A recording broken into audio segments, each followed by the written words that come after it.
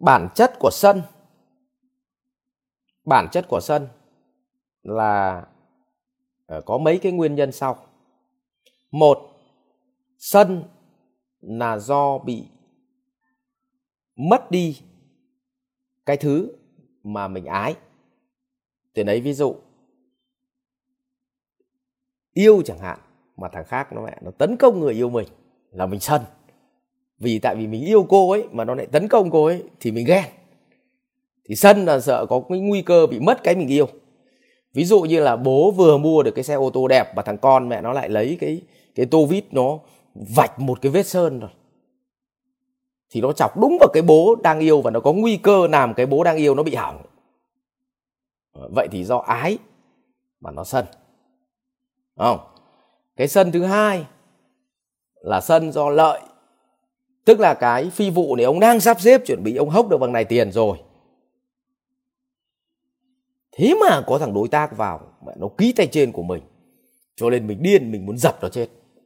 Nhưng thực ra là thị trường chung mà. Tỉnh ăn nhầm thua sơ ý mất tiền. Là do mình trí tuệ của mình không bằng nó nên mình thua nó, chứ không phải là có nghĩa là mình yêu cái dự án này rồi thì không thằng nào được vào nữa. Mình yêu cô này rồi thì không được thằng nào được tán nữa, không phải. Cái sai lầm lớn nhất của họ là tư duy sở hữu mà không phải là cái tư duy giá trị. Vậy thì nó mới quay trở lại cái câu chuyện là tham. Sân là vì sợ mất đi cái lợi. Rồi cái thứ ba là sân vì sợ mất danh. Đứa nào nói xấu mình, đứa nào nó phê bình mình, đứa nào nó chê mình là mình sân. Như vậy có 3 nguyên nhân của sân. Từ tâm, bao gồm sân sợ mất lợi, bao gồm sân sợ mất danh, bao gồm sân sợ mất ái. Và cái cuối cùng là sân là do cơ địa mình. Tức là ví dụ như con hổ thì nó dễ nóng nảy, con người thì nó mềm mỏng. Thì cái sân do cơ địa thì chia sẻ thật là do cái quá trình mà họ còn ở cái tầng bậc rất là thấp. Tức là nói như thế nào nhỉ? Trong đạo Phật gọi là địa ngục, ngạ quỷ, súc sinh, người, Atula và trời. Thì họ vừa ở cái cõi súc sinh họ lên người, cho nên nó vẫn còn cái tâm địa của súc sinh về mặt cơ địa ấy, cho nên họ rất là dễ nóng nảy, họ không kiểm soát được. Thế còn là đa phần đã là người thì đa phần nóng nảy là bị rơi vào 3 cái nhóm thôi. Ái, sợ mất ái, sợ mất lợi, sợ mất danh. Còn cơ địa là do súc sinh mới lên thì tôi nghĩ là không phải đến mức độ tầng bậc đấy. Vậy thì chúng ta muốn bỏ được sân thì nguyên nhân gốc là ái, nguyên nhân gốc là lợi, hay nguyên nhân gốc là danh. Vậy thì kẻ nào mà còn tham danh thì đứa nào đụng vào danh của mình là mình dễ sân. Tôi lấy ví dụ trong đời sống thôi nhá. Thằng nào mà động đến chuyên môn của mình mẹ là chết với mình. Cho nên trong điều hành doanh nghiệp, anh có giỏi cỡ nào anh cũng không được động vào chuyên môn của người ta. Ví dụ như mình học hết đại học thôi, mà về nhà mà chỉ cần bố mẹ hay thằng bạn nó chửi là mẹ mang tiếng học hết đại học mà ngu, úi dồi ôi, thì lúc đấy cái cơn điên nó ức chế lắm vì động đến danh của ông. Nhất là lại càng tiến sĩ nữa mà họ lại chửi là mẹ mang tiếng ông học tiến sĩ mà ông ngu, úi dồi ôi, thì lúc ấy cơn điên nó là khủng khiếp luôn, không đỡ nổi vì động vào danh. Nhưng kẻ nào tham danh thì là vô minh. Là bởi vì thực ra mình ngu thì nó bản chất nó không phải do cái danh mà nó hết ngu. Nó ngu là từ cái trí tuệ bên trong chứ đâu phải là do cái danh. Nhưng họ cứ nghĩ là còn cái danh thì là không bị ngu. Vì họ cứ nghĩ là mặc cái áo vào thì trong người nó không có ghét, nó không có hôi. Không phải, mặc cái áo thơm mà trong người hôi nó vẫn là hôi chứ, đỡ làm sao được. Đấy, cho nên còn tham danh. Thứ hai là tham lợi, tức là vẫn còn cái nhu cầu tiền bạc quá lớn, muốn tranh cướp. Và không may đứa nào nó lấy mất cái lợi của mình là mình cay. Và cuối cùng là tham ái. Những cái thứ mình yêu quý mà không may nó bị mất đi thì mình cảm thấy nó rất là sân hận. Vậy thì bạn phải tìm ra cái nguyên nhân gốc là bạn tham lợi, tham danh hay tham ái. Và bạn phải hạ cái tham ấy xuống thì tự khắc sân hận nó hết. Thế thì mà muốn hạ được cái tham ấy xuống thì bắt buộc bạn phải nhìn thấy là bạn có được nhiều hơn nữa thì nó có ý nghĩa với cuộc đời bạn không. và bạn thấy nó thật sự là bạn có thắng cái cuộc đấy nó cũng không có ý nghĩa với cuộc đời bạn, thì lúc đấy chính là lúc trí tuệ của bạn nó minh triết rồi đấy. Tôi lấy ví dụ như là tôi mất cái chức chủ tịch hội đồng quản trị của tập đoàn siêu Việt Nam đi, thì nó có ảnh hưởng đến cuộc đời tôi không? Thì tôi trả lời nó không. Thì như vậy vào một ngày đẹp trời tôi làm chủ tịch cũng được, tôi không làm chủ tịch cũng được, tôi làm tổng giám đốc cũng được, không làm tổng giám đốc cũng được. Và bây giờ tôi đi làm thuê thì tôi có bị mất danh không? Thì cũng chả mất danh.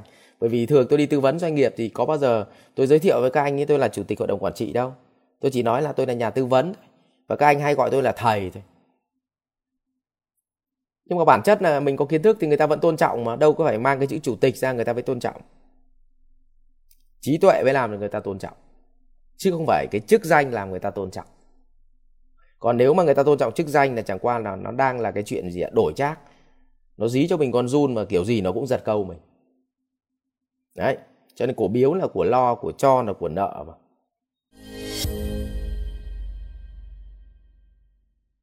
Em chào thầy, xin thầy chia sẻ những cuốn sách hay nào về Phật Pháp để học một cách dễ hiểu nhất ạ, và áp dụng vào cuộc sống thế nào ạ?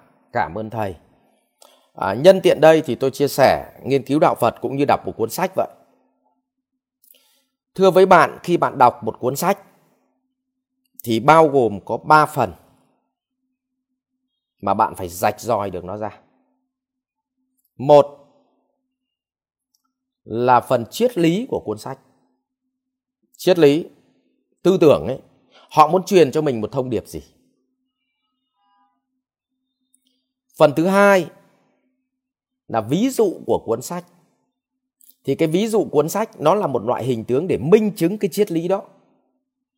Cái nhóm thứ hai là nhóm ví dụ. Và nhóm thứ ba là những cái lời khuyên về mặt vận hành. Về mặt vận hành.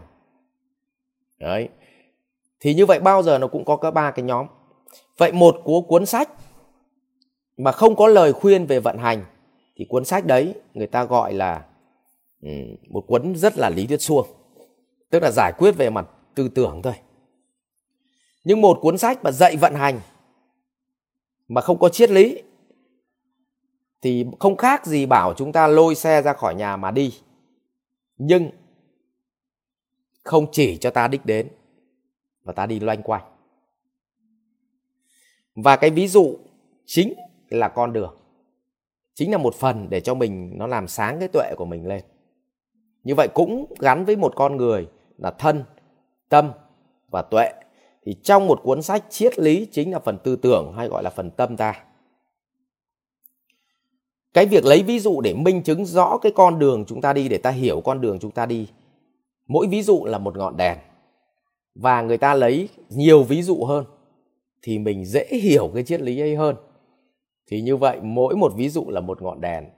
Thì rõ ràng ngọn đèn là phương tiện. Thứ ba là vận hành. Vậy thì mỗi người xuất phát điểm ở một điểm khác nhau thì phải vận hành như thế nào? Đấy, trong một cuốn sách có 3 cái triết lý như vậy. Thì trong đạo Phật cũng vậy.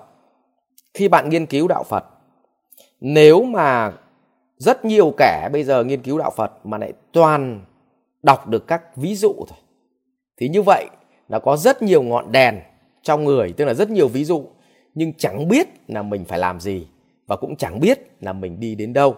Thì kẻ đấy người ta gọi là mọt sách, người ta gọi là tầm chương trích cú. Nói chuyện gì của Phật có khi cũng nhớ, nói câu nói nào Phật dạy ai cũng nhớ, cái ví dụ câu chuyện nào trong kinh cũng nhớ, nhưng họ chẳng biết là Đức Phật sau cái câu chuyện đấy là Đức Phật muốn truyền thông cho chúng ta một thông điệp gì, tức là hệ tư tưởng. Vậy thì nhân đây tôi cũng nói, vậy trong đạo Phật hệ tư tưởng của đạo Phật là gì? Hệ tư tưởng của đạo Phật là muốn con người giải thoát khổ đau. Cho nên trong đạo Phật còn gọi là đạo giải thoát khổ đau. Mà cái khổ đau này là khổ đau trong tâm. Là nguyên nhân chính là tham, sân, si, mạn, nghi. Vậy bản chất là muốn giải thoát tâm ta khỏi tham, sân, si, mạn, nghi. Và con đường để đi đến cái việc giải thoát tham, sân, si, mạn nghi chính là bát chánh đạo. Vì vậy, đọc tiếp bát chánh đạo. Nhưng nếu hiểu về bát chánh đạo bao gồm chánh kiến, chánh tư duy, chánh ngôn, chánh nghiệp, chánh mạng, chánh định, chánh niệm, tức là bát chánh đạo, nhưng nghe bằng đấy cái chánh thì cũng chả biết mình phải bắt đầu từ đâu. Thế thì trong đạo Phật thì bắt đầu xuất hiện 37 phẩm trợ đạo, tức là những hành vi cụ thể. Ví dụ như tu ngũ căn, ngũ lực, tứ chánh cần, tứ như ý túc, thất giác chi, tứ vô lượng tâm. Đấy, từ này ví dụ như thế, tứ niệm xứ. Như vậy là có 37 phẩm trợ đạo. Thì bạn gõ vào 37 phẩm trợ đạo thì bạn sẽ ra được hành động từng ngày để chúng ta tu. Tu nó phải bằng hành động từng ngày. Từ hành động nó sẽ sửa tâm. Đấy. Và những hành động này phải gắn chặt với con đường mà Google Maps đã vẽ, đó là bát chánh đạo. Và thường xuyên ngẩng mặt nhìn thấy đích, tức là tư tưởng của mình phải giải thoát khổ đau, tức là mỗi ngày mình bỏ được tham sân si mạn nghi đi, thì có nghĩa là 1. Hành động ta đúng, 2. Con đường ta đúng.